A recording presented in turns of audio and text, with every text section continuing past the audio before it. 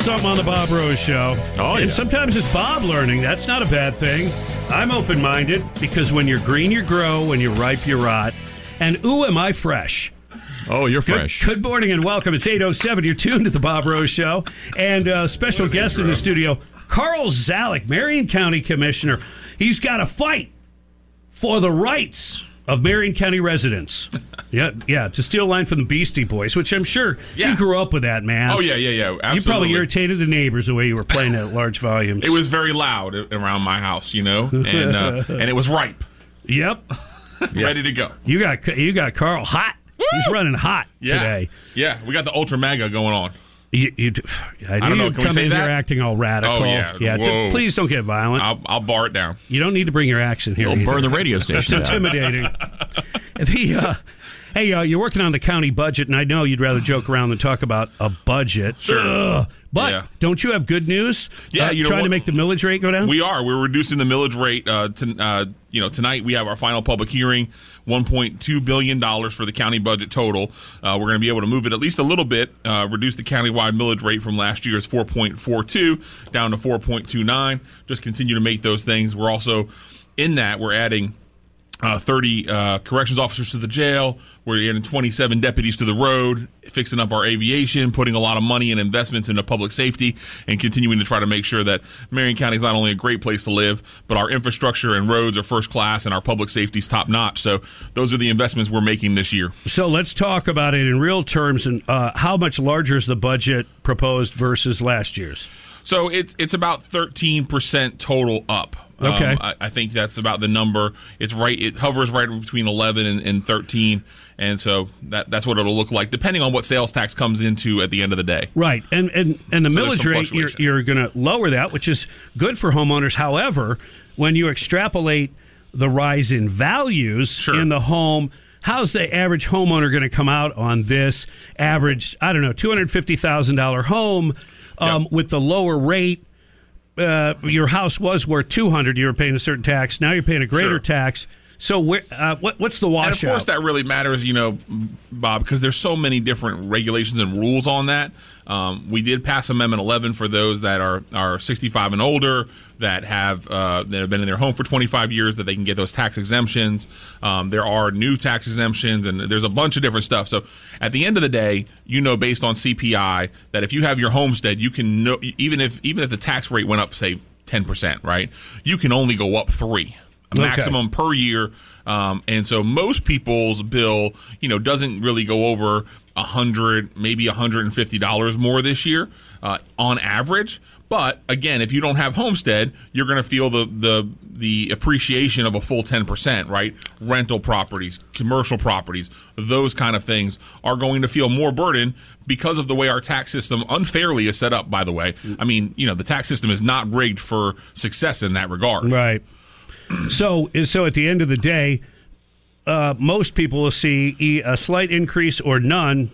Yep. But some will see an increase, especially if you don't get I would say right around $150, depending on from our side of things.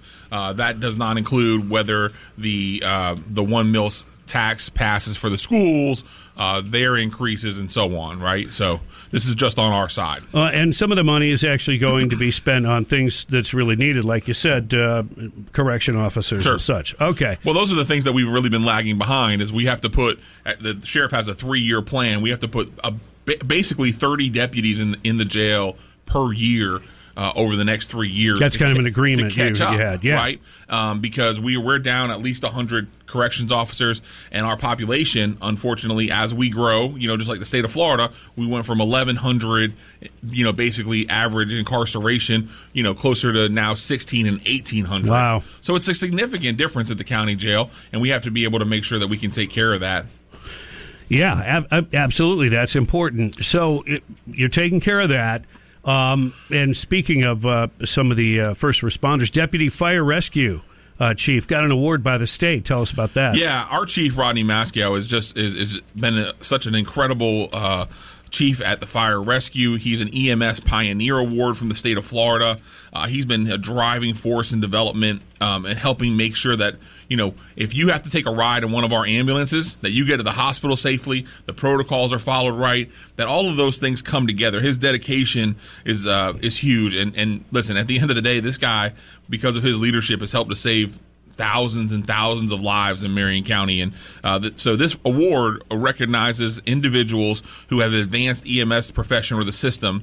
And through his leadership values, Chief Maskow has worked for the Fire Rescue for 32 years and has been promoted to use the best practices. And so we're really proud of him. I wanted to highlight him this morning and take time to thank him for his service to Marion County. And he's made a huge, huge difference in making sure that people get to the hospital, get to wherever they need to go, and that our ambulances arrive there on time and in strategy, right? Because, listen, you can't just leave an ambulance at a firehouse and say, okay, well, it's going to be able to get there in 5 minutes. Well, what if that ambulance is out? He's been able to help us dynamically shift that to make sure that there's a backup there and that, all of those things are working in the system and really making a huge difference for the citizens of Marion County. I had to deal with it up close and personal. Marion County Fire Rescue, basically, they probably saved my life. And they were super professional and friendly. They came back to even check on me. They didn't have to do that. So whoever's doing the training and what have you, it's going down to the ground level where the folks are working. And it made, from my experience, to be less scary than it could have been, for sure. Yeah, I felt like I was in the hands of professionals. So, well, that's awesome, and thank you for that. We'll let our team know. So, yeah, please do.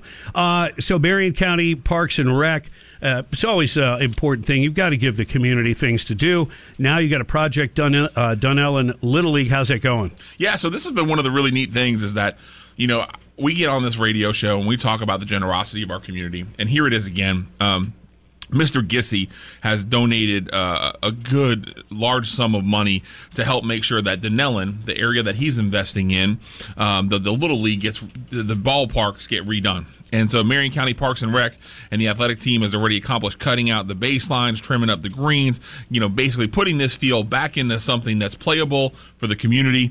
And really, that's been, unfortunately, how some of those things happen, some folks come in, they have great intentions, we start a little league, and then everything deteriorates because people aren't involved, the leagues aren't involved, and those things happen. So Mr. Gissy and us, we did a little matching gift, and we really made a difference out there and putting in a ballpark in a part of our community that's a little more rural, a little more out of town, making sure that our kids still get to be able to play some ball and get that team camaraderie